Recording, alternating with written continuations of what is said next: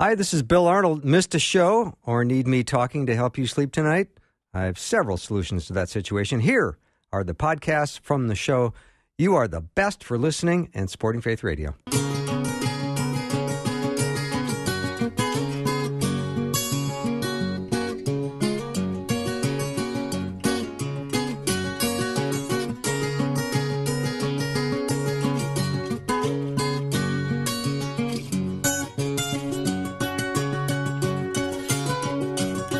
And a warm welcome to Afternoons with me. I'm Bill Arnold, and boy, do I have a lot to learn. I have been promoting this hour on the Old Testament series, and the person we're talking about today, I've been saying Jehoiada, and apparently it's Jehoiada.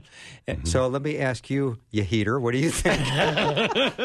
Yeah, I haven't even hazarded a guess, but you're right. We're learning here in real time that we've had this name wrong altogether. And you want to talk about an obscure Old Testament figure. I know nothing about this story, literally nothing about this story. We're going to learn a lot. Dr. Mark Muska is our guest today, and we're going to talk about Jehoiada. Mark, we're going to know a lot in an hour that we didn't know when we started. So thank you for taking time to do this. Hope so. Yeah. So let's start with some of the basics. Well, you jump into the Old Testament like this, you got to have a little context of where you jumped in, where the splash was. And it takes a little while with this character because the short answer is he lived in the middle to late 800s BC. And we could go on from there, but nobody knows what that means. And so, but it really is significant because you have to look at Old Testament itself, that the Old Testament's the story of God's covenant relationship with these people, Israel. And it starts in Genesis when he promises Abraham, the father of Israel, that he's going to bless Abraham and make a great nation out of him and bless that nation. And all the nations of the earth will be blessed through him. And we claim that because Jesus is named the son of Abraham in Matthew 1:1, and he is the one who fulfills that blessing of all humanity. But then there's other covenants or promises that God makes to this nation, big time with Moses. Everybody loves watching the Ten Commandments and seeing what happens there, but this is where God makes Israel his covenant or promised nation. He's never done this with another nation in human history, that he promised to be their king and that they would be his people. And that takes place about 1,500 years before Jesus. And so the rest of the Old Testament story is really a story of these people. And another terrifically important thing happens about 1,000 years later when the monarchy is established in Israel, and the man who comes to the throne is a name that we all recognize as King David. He's a man after God's own heart. He really distinguished himself. And in 2 Samuel 7, God promised to David that one of his ancestors would rule upon the throne of Israel forever, a permanent promise. And this, if we jump to the New Testament, this is fulfilled again with the Lord Jesus Christ. That same passage in Matthew 1:1, when it says Jesus, the son of Abraham, it says the son of David. And that is a title for the Messiah. The Messiah, son of David, is a royal title. That means he is the king of Israel. So David is the first of these, and then his son Solomon comes to the throne. But then things get a little dicey because Solomon wanders from the Lord, and because of that, the nation of Israel splits. And I'm going to lose half the audience here if you're not listening carefully, because the nation splits into two kingdoms. The northern kingdom keeps the name Israel, and the southern kingdom takes the name Judah after the tribe of Judah. And that's the southern kingdom. David is from the tribe of Judah. So this is where the crown, the eternal kingdom, is going to go through Judah and not this northern kingdom, Israel. And this happens in about 931. And this northern kingdom, its whole existence is idolatrous and rebellious. They exist for about 200 years until God is fed up with them, and he brings in the Assyrian Empire and destroys them, and they never come back. They're taken away, and that's it for the northern kingdom. And there's never a king in that northern kingdom that is described as good in the eyes of the Lord, if I have that right. Samaria is the capital, and they just are idolatrous, to your point, all the way through. Well, some of them do some good things. We got to be careful not to paint it in complete black and white, because some of the kings in Israel, they would do some good things, but they were idolatrous right from the start. Jeroboam In fact, the Old Testament calls the sin of Jeroboam idolatry, and it was just passed on through all those generations. So anyway, the northern kingdom was destroyed in 722, and then many people are aware of Daniel's times in the 500s when Judah, the southern kingdom, wasn't destroyed, it was exiled to Babylon. That's where we get the stories about Nebuchadnezzar and all the things that happened in Daniel. And they came back from that exile, though. So we're in the 800s. So if you look, the kingdom has split in the 900s, but Israel's still around, the northern kingdom. They don't go until 722. So in the 850 to 825, this is where Jehoiada comes on the scene, okay?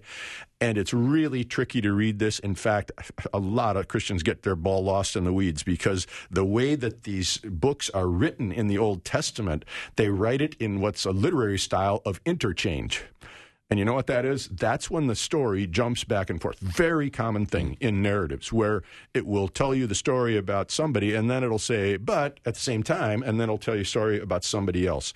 The Lord of the Rings was famous for this, where they would have a part of the story about Frodo and his buddy, what was his name Sam. again? Yeah, Sam. But then it would jump to the future king of Israel, and then it'd come back to them. Well, the writer of Kings and of Chronicles will talk about Israel for a while, and then it's like he says, but then in Judah, this was happening, and in the southern kingdom.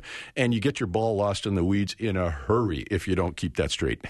Well, I appreciate you personalizing it for Peter, your analogy, because that's how he golfs. His ball's always in the weeds. Yeah, it's a very familiar visual at this point. So Yeah, thank you. What that's Yeah, like. I do. Digging Very much. around Very in much. the weeds. So anyway, we're interested in the southern kingdom. If it helps people to remember that the southern kingdom of Judah is the promised kingdom, this is the one that keeps the line of David. This is where we get the word Jew today, because Jew is shortened for Judah.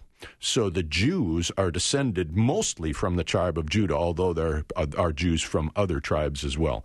Anyway, now we come to Jehoiada's times, and it gets really dicey because the northern kings really struggle. The southern kingdom is like a roller coaster. They have some really good kings, and they got some real bad ones, some real schnooks, if you want to call them something. They're I like that, schnooks. I like that. I'm going to start using that regularly. Some of them, they follow the Lord, and they do the right thing. You probably recognize some of their names. Hezekiah is one of these. Josiah is another. And then there's some really bad ones. The worst of them was Manasseh. And so they're kind of going up and down on this roller coaster. Well, that's what's happening right before the times of Jehoiada, because there is a king that comes to the throne by the name of Ahaziah. He's a descendant of David. He's part of this promise, a king on the throne of Israel forever, but he's evil. He comes to the throne at 22. He only lasts 1 year before he's killed. And this is because God kills him because he did not follow the Lord. But he had a really nasty mother by the name of Athaliah. Athaliah was actually a daughter of one of the northern kings, Omri, and she was an idolater and really wicked, and she led Ahaziah to do really bad things. So, but when her son is killed, Athaliah, she slaughters all of the crown princes in Judah, all the descendants of David. And you go, at that point, you go, oh, my shattered nerves. The promise is going to be broken to David if she kills all the heirs.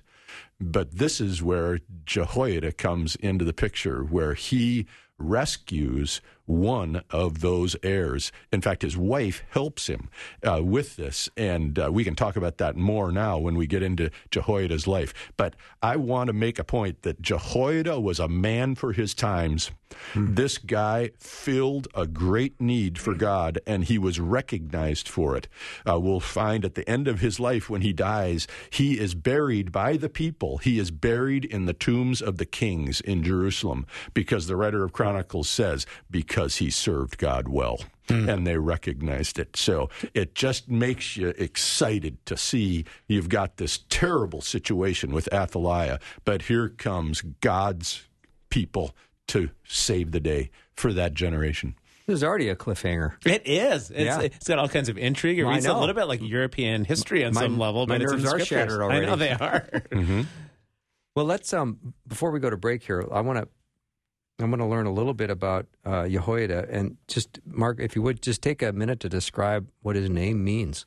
Yeah, the name Jehoiada is put together from two Hebrew words. The name for Yahweh, or sometimes we call it Jehovah, although that's not the best way to say that. Jehoiada, Yahweh, it's the same consonants as Yahweh. And then the Hebrew word Yada, some people might recognize it's used very commonly in the Old Testament, and it's the word to know. So literally the word Jehoiada means God knows. And he is a very special person because he is part of the Levitical priesthood in Israel. And we probably have to talk about that a little bit as well, because y'all know what priest means, right? That the word priest is a fancy word for a mediator or a go-between. And God set this up through Moses and the law with Aaron, his brother. They were Levites and they were priests. They were the go-betweens between God and the people. And after that, the descendants of the Levites went down through the centuries, and they were the ones who served as priests in the temple, instructing the people, praying on their behalf, conducting the sacrifices for sin so they could have a sense of forgiveness. Very important role. And so Jehoiada is a priest. He's called Jehoiada the priest, but there's a little debate because it's not crystal clear in the Old Testament whether he was a high priest, because there was one priest that was designated as the priest for the whole nation over the rest of the priests. Aaron was the first high priest. And another one that really stands out is Ezra. Ezra's not going to live for another 300 years after Jehoiada. But when you read the book of Ezra, he is also called Ezra the priest. And there's no question he was the high priest at that time. So probably Jehoiada is the high priest. But can you imagine being this high priest and seeing everything collapsing around you with idolatry taking over? The king is not supportive, and even worse, here you've got this wicked woman now that has grabbed the throne in Judah and murders all these crown princes. So he was in a very difficult circumstance. So, Mark, if I do a search for Jehoiada in the Bible, am I going to find more than one? There's a few, yes. There are. Yep. The main story about Jehoiada that we're talking about is in 1 Kings, and I don't have the exact chapters down. The more complete narrative starts in about 2 Chronicles 21, and it goes through chapter 24. And so you're gonna read about other people in there, but this is where Jehoiada comes into the scene. And I just want to spell it Jehoiada. Yeah, D-A. Jehoiada. Jehoiada. I'll get Just it right put by the those end two of the hour. down. Think Yeho and then Yada. Jehoiada. Okay.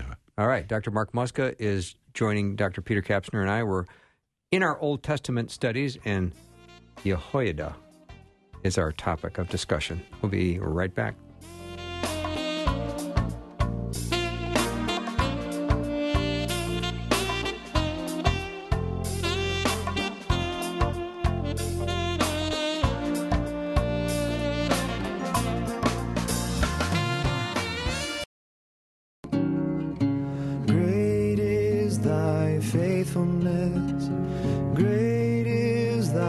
Faithfulness, morning by morning, new mercies I see.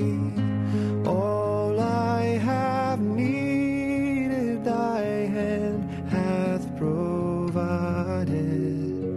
Great is thy faithfulness. That is the walk-up music for Dr. Mark Muska. And Peter Kapsner is joining me as well today. And Peter, tell our listeners who we're talking about today. I don't know. I don't know if it's a hard J or a soft Yehudiah. What did you say? I don't know. J. How am I saying this today, Mark? Jehoiada. Jehoiada. Jehoiada. And that means God. It was God knows. knows. God knows. I love that. Yeah. You appreciate me, don't you, Peter? I do. Yeah. I feel like a schnook, Bill. I feel like a schnook. Yeah, I'm going to use that word too. Yeah, that's a solid word. Somebody cuts you off in traffic. What? I'm telling you, you are not a schnook. These guys were they were really bad. All right, it's one thing to be bad. It's another thing to take a whole nation down with you. Yeah, I agree. That's true. I agree. So, all right, let's continue. Okay. So, I mean, we can read a couple of passages here that of what we were describing. I'm in 2 Chronicles 22. And in the last 3 verses there, in verse 10, it says, "Now when Athaliah, the mother of Ahaziah, saw that her son was dead, she rose and destroyed all the royal offspring of the house of Judah." Wow. But Jehoshabeth, the king's daughter, took Joash, the son of Ahaziah, and stole him from among the king's sons who were being put to death, and placed him and his nurse in the bedroom. This kid was probably 1 year old. He was just a baby, okay? So Jehoshabeth, the daughter of King Jehoram, the wife of Jehoiada, these two are a pair, that she, the priest, for she was the sister of Ahaziah, hid him from Athaliah so that she would not put him to death. And where did they hide him? He was hidden with them in the house of God 6 years, while Athaliah reigned over the land. Great idea. Athaliah has no interest in the temple, so stick him in there. He's going to be safe in there. So this kid grows up. First 6, 7 years of his life is in the temple. So he's protected. She thinks she's done it here, and there's even speculation. I was reading one guy in preparation for this today that just thought that because she was a daughter of Omri, that this may have been a claim that Omri's line then would come and take control of the southern kingdom as well if her son had died and all the heirs had died. And so I'm not sure about that. That's a little bit too much political intrigue for me.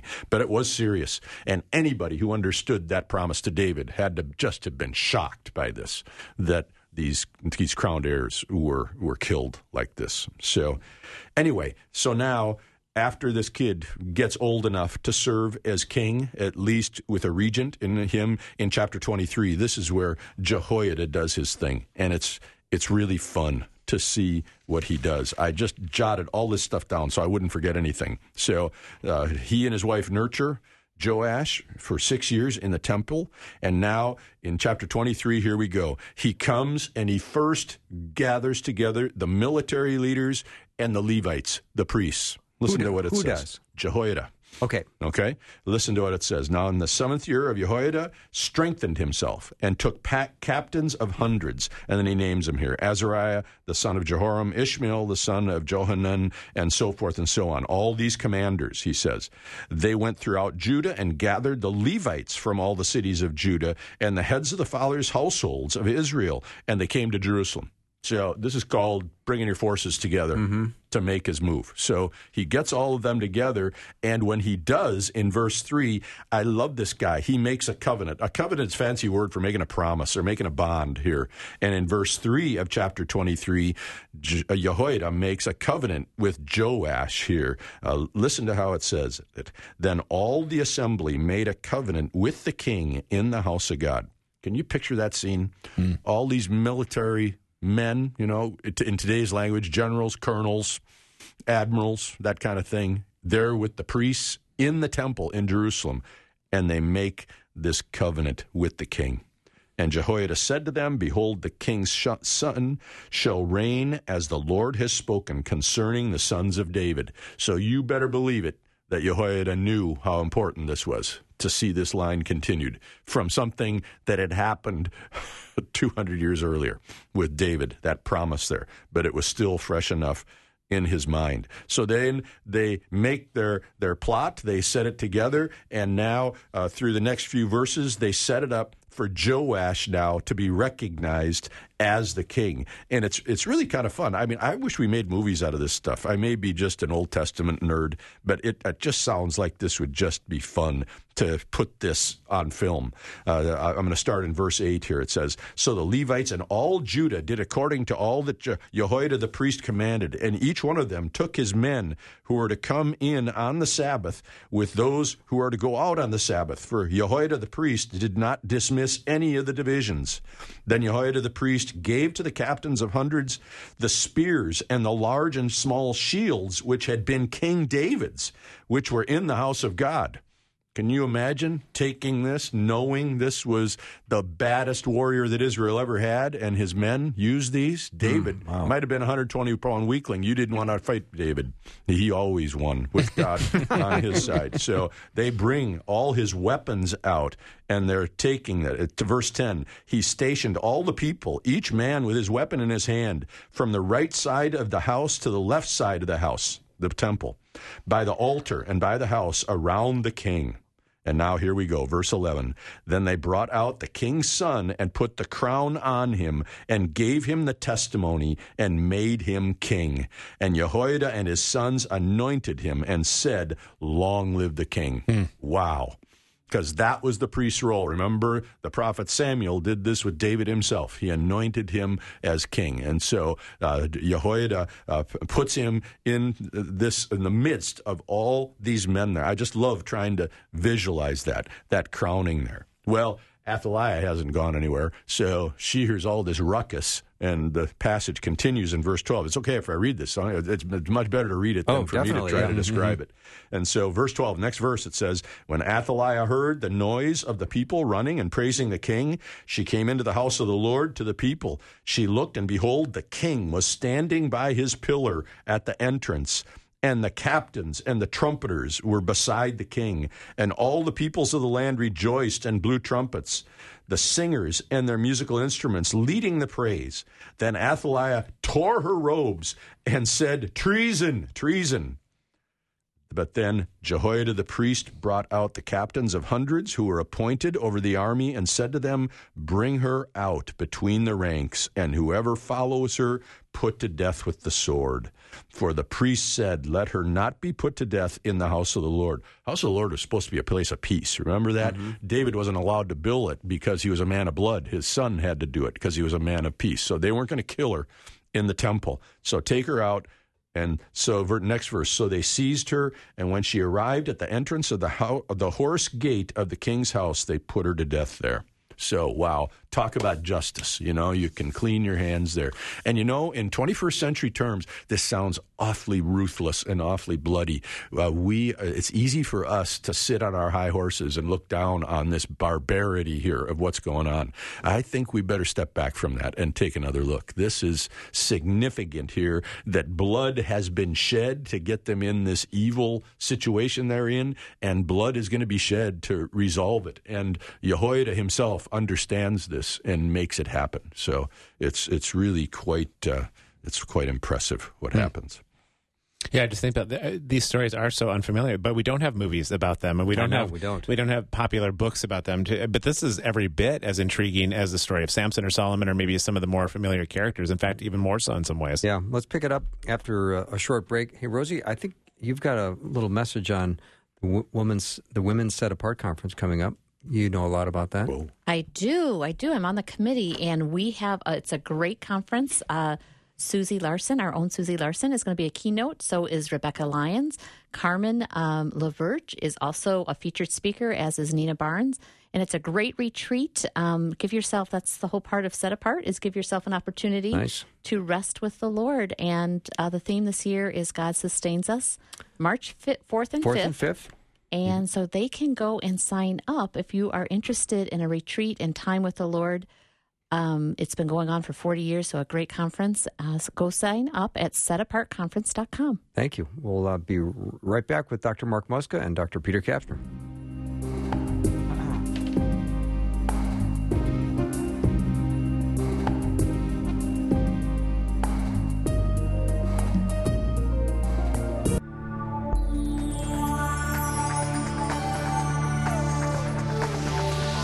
It's the afternoon show with Bill Arnold. Prime time, drive time. Let's get it started. Jump in your car. Yeah. What's for dinner?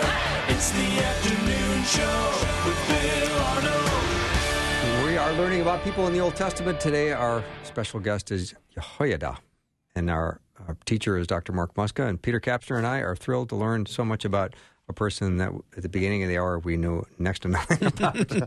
And you're not alone on that. Okay, I know.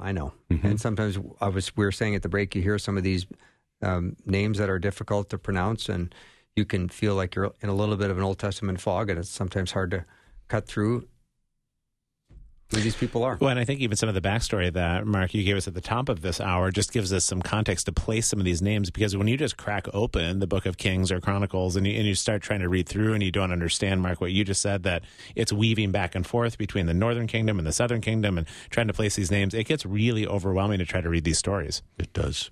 It does. And, though, I think we have to recognize something, too, that when it comes to history, things fade into the past pretty fast. So, you look, let's just go back 80 years, and one of the heroes in the United States back in the 1940s during World War II was Douglas MacArthur.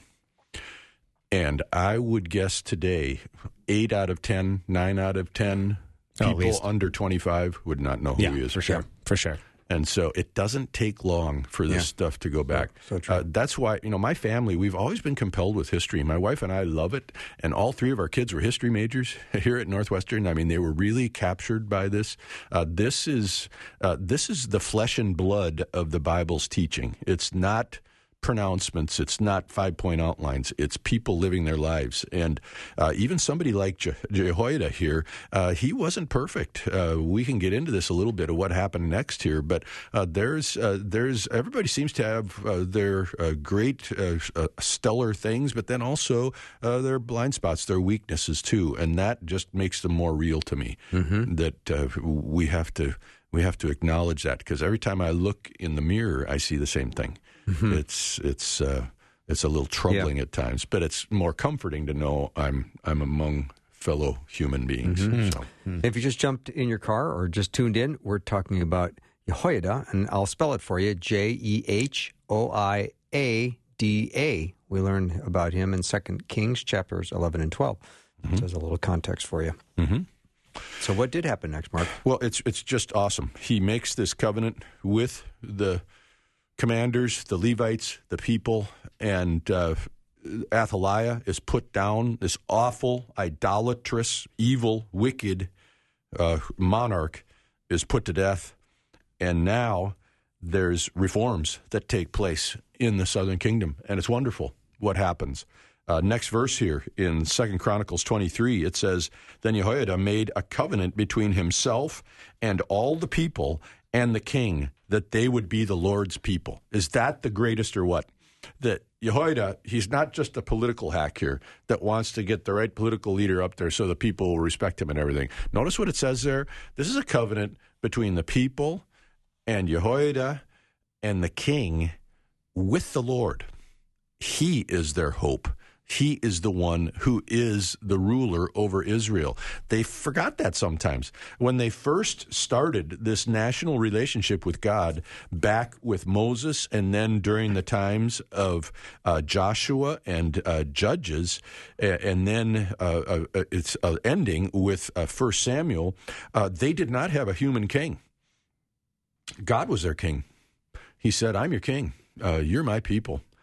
And it was because of the catastrophic failure of the people to be able to live under that human kings finally came along. And now it would be very easy for these people to start thinking, well, Joash, he's the man now, or maybe Jehoiada, something like that. And this priest is smart enough to say, no. You got means, servant, master, the king, the one who rules over us is God Almighty himself. And you want to talk about any applications of that today, friends, in society with politics and economics and social turmoil and everything? Boy, I like this kind of reminder that we have a king that rules over the earth. I love the way Proverbs says it, where the heart of the king is in the hand of the Lord, and he turns it any which way he wishes, that he is in control of the nations. You want some great proof of that? Just go read the book of Daniel, the first 6 chapters or so. God made it perfectly clear to Nebuchadnezzar, the man of his times, that he was the one in control. So anyway, they make this covenant, and then they go to the house of the Lord. The next verse, all the people went to the house of the Lord, a house of Baal, the idol there. They tore it down. They broke into pieces his altars and his images, and they killed the priests of Baal before the altars. They cleaned up the house of the Lord, gave the Levitical priests their authority again within the temple, and it's like, this is kind of cool. It looks like the sun just came up here, that we're seeing something we haven't seen for a while with all of this darkness that came about with Athaliah and what happened before that. So these reforms are really significant. Verse 19 of chapter 23, Jehoiada stationed the gatekeepers of the house of the Lord so that no one would enter who was in any way unclean.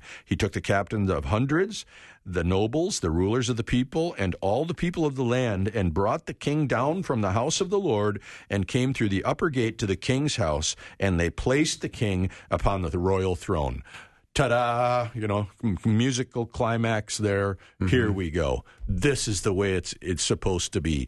This southern kingdom of Judah is going to thrive with a son of David on their throne who acknowledges God and follows him. That's going to be really good news for this kingdom. It's almost like there's a proverb during this time of the kings that as the king goes, so goes the nation. When they have a good king that serves the Lord and follows him and is conscientious, the nation flourishes. When they have a schnook, the nation suffers. They get conquered, and all kinds of bad things happen to them. So this is some welcome sunshine when it's been cloudy for a long time in Judah. So, and then the passage ends. The king is on his throne, verse 21. So all the people of the land rejoiced, and the city, Jerusalem, was quiet.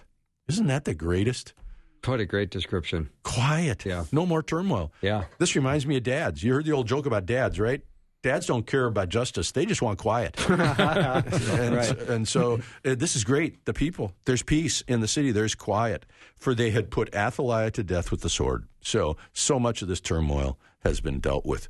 Really, really good. What was life like for them prior to that? Not just under Athaliah, but you had referenced Manasseh prior to that and just some of the evil that was there and following Baal. What was even like to follow Baal at that time? Idolatry all over the place. Remember, Manasseh is going to come significantly later than this, though. That Manasseh doesn't come on the scene until after the northern kingdom is wiped out. Right, okay. So he's way down there. In fact, Manasseh, how does it go again? I think the line is that Hezekiah is king, but then Manasseh is his son. So about the best they had after David was about the worst. And then after Manasseh, Josiah was king. And so it went, and I shouldn't do that on radio, right? That's okay. It went up, and then down, yeah. And then up again. The world's scariest roller coaster with just three kings there. So, but this is just kind of the signs of the times. But when it was bad, we have to qualify this as well, that as the king goes, so goes the nation in general. But you've got to know, with Athaliah there, you've got people that still love the Lord and are still following him and keeping the law to the best of their abilities. I mean, here you've got Jehoiada and his wife are good examples of that. So there are still faithful people in the land, but they just don't have any kind of influence to speak of because they're being ruled by these evil people. And the counter is the same as well. When they have a schnook as the king, when they have a really good king like Hezekiah or Josiah, there's still going to be people that are idolatrous and rebellious, but they have to stay undercover to keep that hidden. So it's never all completely great or all completely bad. But this is significant, that the city is at peace. It's at quiet. The king is on his throne. Jehoiada has done his work here to get the king, the rightful king, on the throne. So we can talk about more about that. Do you want to keep going here? I do. When we talk about the rightful king, let's name him right now. Who's that now? Name the king. Joash. Joash. Yes. Now let's talk about that because he assumed the king when he the role of king when he was 7. Yes. That's going to be a hard sell for a lot of people. Well, this is where you have very common all over the world, not just in Israel, but they would have a regent during this time. And in fact, it shows up here in the next chapter. The first verse, it says, Joash was 7 years old when he became king, and he reigned 40 years in Jerusalem, and his mother's name was Zibiah from Beersheba. Joash did what was right in the sight of the Lord all the days of Jehoiada the priest. Okay. Jehoiada, listen to this, Jehoiada took 2 wives for Joash, and he became the father of sons and daughters. So he even arranged their marriages for this kid. So he was under the influence of Jehoiada. Okay. That's very helpful. So I appreciate you. And who's going to to take that on? You know, that Jehoiada has been their deliverer here from all of this, so they're not going to cross him when he wants to have this influence on the king. Was there a point then when he would have given over the decisions and the commands to Joash as the king? Sure. Yeah, I mean, I don't know. That's a tricky question to say at what age was Joash starting to make his own decisions or maybe even disagreeing with Jehoiada on certain things. So that interplay, that sounds like a typical family, where you get your teenagers that are bucking it. And, when we laugh at it and we don't like it, but we really do like it because they do have to become independent and make their own decisions and step into their life themselves. They can't just rely upon the older Jehoiada here to guide him. He's got to step out. When he does, it gets a little bit different. So, but anyway, this is significant. And now, even with Jehoiada and the priests, though, they were going to fix the temple up, but they didn't really do it as fast and as quickly as they should. And Joash has to confront Jehoiada about this. He says, "Why aren't these repairs of the temple done?" So they had to refinance the whole thing to make sure they had enough money given by the people so they could finish the temple's repairs, and that they put a chest outside the gate of the temple, and people would come and throw money in. It was the like Joash box. Yeah, it was like a giant piggy bank there, to be able to finance this. And the people came through, and they had enough money to be able to finish this. So it was good that Joash started to step up here as king. All right, I think let's do some concluding to Jehoiada when we come back. Dr. Mark Muska is our guest, and he is joining Peter Kapsner and I as we're continuing our study on Old Testament characters. We've gone through a number of them, but this is one that I am learning a lot about. I don't know much about Jehoiada, and I spell it Jehoia. Get an H in there. Jehoh. Jeho. I'm sorry. Oiad. All right. I feel like I'm watching a game show right now between the two of you. Good today. Peter, do you want to give it a crack here? Yeah, no, I'm good. You guys seem to be just muddle along just fine. Okay, Jehoiada. There you go. There it is. Mm-hmm. Thank you. All right. I had some dental work today, just so you know. Yeah, you're kind of tongue-tangled. I had a crown put in this morning. Did you really? Yeah, I did. You did, yeah. Oh. Side of my head was You're a numb. gamer, though. You're not. Yeah, You're a here I gamer. am. I know. I'm committed. You're Yeah, not claiming right. to be king or anything, are No, you? I'm not. I'm not. Okay. All right. Got to be sure. Next up, more on Jehoiada.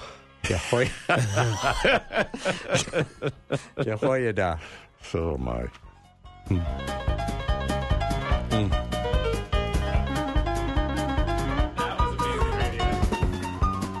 To see the pro over there get tang-tumbled. Yeah? Well, you had the Novocaine half the day, didn't you? So...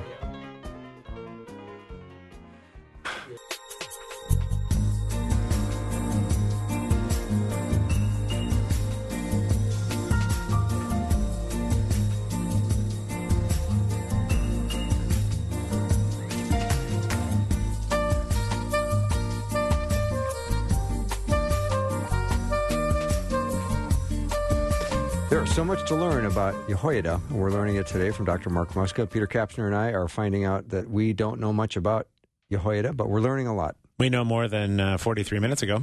Yeah, for we sure. do. It's been quite a story. So, Mark, let's talk a little bit about idolatry and the application to today. Yeah. Well, sometimes we look down our noses at these people. We think they're so stupid and superstitious and all this to be bowing down before statues of gods that look weird, that they'll have wings or they look like lizards or something. And, they were such, dopes back there. We're so much more sophisticated today. And I think we got to be careful about that because idolatry, I really depend a lot on an old pastor that's been dead for about 70 years now by the name of A.W. Tozer. Many of you have read his stuff, and arguably his best writing that I've ever read is his book on the attributes of God, where he talks about the knowledge of the holy is the name of the book, where each chapter, it's a devotional, each chapter is on an attribute of God. But he starts that book out by talking about how we must think about God rightly. And he gets into idolatry, and he says that the essence of idolatry is thinking thoughts about God that are not worthy of him. And that, you can sit and think about that one. Can you for say a that while. again? That was really good. The essence of idolatry is thinking thoughts about God that are unworthy of him. Wow. And that he said, and when we are idolaters, we make gods for ourselves. And sometimes we even contort the God of the Bible into this God that we can manage. And that one, I don't like to think about that because it's too convicting. That, just exactly who is in control. Because the essence of the foolishness of idolatry, of course, is you make a stone statue and then you bow down in front of it. Isaiah has a great time ridiculing these idolaters about that. The thing can't talk, it can't answer to you, and who made it? You made the dumb thing, and now you're going to bow down in front of it? Talk about the most absurd thing in the world. But that's exactly how it works. We want to have the control over God. It doesn't have to be stone or wood. It can be the thoughts that we entertain about God and who he is. Oh, my God wouldn't do this or that, or my God is this or that. I hope you think twice before you say things like that, because I don't care who your God is. I want to know about the God of the Bible, who has revealed himself, and to accept him and to know him with even the stuff that's really hard to take, like him sanctioning this murdering of Athaliah and all these people that were idolaters. Wow, is that murder? Is this God's justice being taken out? I don't know about you, that puts a frown on my face. I have trouble with that, but if I just can't write it out of the Bible because I struggle with it, because my God would never do anything like that. Well, what God is your God then? Is he the God of the Bible, or have you made one up for yourself? So this is, it is a 21st century thing as well. And I don't even want to get into it as far as what I think the idol of America is, because I'll get hate mail. And so you just have to talk to me in person. Yeah. Rosie and I get hate mail. Yeah. They'll find me too. Yeah. So, That guy you had on. Yeah, I'm not gonna get into it. So, but this is very interesting though with Jehoiada, because he does serve well here. But you know what? Everybody's time comes, and Jehoiada grows old and he dies. And so we read about this, and it says here in 2 Chronicles 24:15, it says, "Now when Jehoiada reached a ripe old age, he died. He was 130 years old at his death." And then look what they do, verse 16. They buried him in the city of David among the kings, because he had done well in Israel and to God and his house. They honored him by putting him in with the kings of Israel. He's a priest. He's not a king. There were some kings they didn't bury in the tombs of the kings because they were schnooks. They weren't going to put him in there. This would be an honor. This is along the lines of Arlington Cemetery here in the United States. That is an honor for those who have distinguished themselves in the United States. So they buried him there. But then look what happens. This is the way history runs, unfortunately. He's dead. They bury him. He's done good for God and his house. Next verse. But after the death of Jehoiada, the officials of Judah came and bowed down to the king, to Joash, and the king listened to them. They abandoned the house of the Lord, the God of their fathers, and served the Asherim and the idols. So wrath came upon Judah and Jerusalem for this, their guilt. Yet God sent prophets to them to bring them back to the Lord. Though they testified against them, they would not listen. That's just crazy. but it's indicative of the human heart. We are so fickle. We can turn so fast. And now, what's really tragic, the next verse, then the Spirit of God came on Zechariah, the son of Jehoiada the priest. And he stood above the people and said to them, thus God has said, why do you transgress the commandments of the Lord and do not prosper? Because you have forsaken the Lord, he has also forsaken you. This is Jehoiada's son, Zechariah the prophet. And he says, then the narrative keeps on. So they conspired against Zechariah, and at the command of the king, they stoned him to death in the court of the house of the Lord. They murdered him, and they did it in the temple. They should have known better than to do that. That is just awful. It says, thus Joash the king did not remember the kindness which his father Jehoiada had shown him, but he murdered his son. And as he died, Zechariah said, may the Lord see and avenge. So, wow, it turns. As soon as this influence is gone, Joash is lured, and he's led astray. Same thing with Solomon and his wives and their idolatry that lured him away from the Lord later in his life. And you know what? Next thing that happens, it talks about Aram, which is Syria, comes in and kicks the stuffing out of Judah. They're defeated in battle. They're back to their old thing of being susceptible to these other nations. Yeah, the whole thing gets turned around here after the death of Jehoiada. So really makes me think, Yeah. How do we persevere? Yeah, what's our takeaway here, Mark? Well, what does it take for us to see the faith passed on? I don't know what your opinions are. I haven't talked to you, Peter, about this at all. But it seems as though the church today is in a crisis point as far as the vitality and the reality of the faith in Jesus being continued in the younger generations. I don't think they're exactly rebelling against Christ. Oh, no. But they're not really excited about what the church is doing for the most part. There's some exceptions, thank the Lord, but there's a real struggle there. And I'm old enough to remember this. I don't think you guys are, but same thing was happening when I was a kid with the whole counterculture revolution in the 60s and 70s, and how there was a massive move away from the church by the young people of that age, including me, that I didn't want to attend church anymore. I was tired of it all. But then God came in with a new movement, and we saw this happen mainly through a lot of parachurch ministries like the Navigators and Campus Crusade for Christ and that. And there's a whole wave that came in. And so I'm wondering if we're standing on the threshold of something like that now in the 20s, that whatever it's going to take, that God is going to renew his people and his kingdom, and we're going to see a great turnaround from a real struggle here to sustain this and keep it going. Yeah, Mark, I think stories like this that we've gone through in this last hour with you are exactly that kind of story for today. I see the same thing that you're seeing, is that the church as it has existed hasn't always been a bad thing, but there's a sort of decline happening, but you can also sort of sense the seeds of renewal coming. It just will probably take on a different shape with the next generation. It's always unpredictable. And each generation has to work it out for themselves. They have to take the old story and the same message of the gospel and bring it into their life that they're living. That's not the same life that I lived when I was their age. Right. Mark, are you one of those people that like positive affirmation? Here I suppose. If you're going to criticize me, I might cry. No, that's okay. Okay.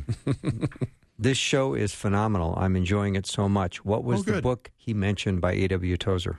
A.W. Tozer, it's a little devotional book. I think you can still get it on Amazon. I bet it's in print yet, though, because people still read it. Yeah. It's called The Knowledge of the Holy by A.W. Tozer. That is a special devotional. Yeah, you want to spend a couple months with an author, and specifically that book, Tozer, is at the top of the list. Well, he writes his devotionals. They're 31 chapters, and so you can do them for a month and read one chapter a day. And it really, you can't take more of him than that because he knocks you over the head. In fact, we should give a warning that if you want to be coddled by Tozer and feel good about yourself, don't read him. He's going to kick you in the pants. Yeah. He is an exhorter. He will make you uncomfortable with yourself. Yeah. So be careful about reading him. Jim said, "Hi, Bill. Wow, I really enjoyed Mark Muska talking about Jehoiada. Isn't it fun to get into a guy like this? It's brilliant. Got to go back and listen again. Yeah. It's just fun. It's really fun, and you've made it fun. So thank you so much for taking time to do this. Sure. And thank you for when I asked if you would do this, you instantly had someone very interesting to talk about. Yeah. Well, I like this guy. I know you do. And he doesn't get much press. It shows. Yeah. He doesn't show up in the New Testament either. What's the matter with those guys? Yeah, I don't know. Why didn't he show up in Hebrews 11, at least? Right. We'll take that up next time. Right. Yes, All right. indeed. That's all the time we have for today. I want to encourage you to go to myfaithradio.com and check out the podcast if you missed any of today's show. Loved being with you. Want to thank J. Warner Wallace and Dr. Mark Muska and my friend Dr. Peter Kapsner for staying with me both hours. It's been a delight, and I hope you have a great night, and I'll see you tomorrow.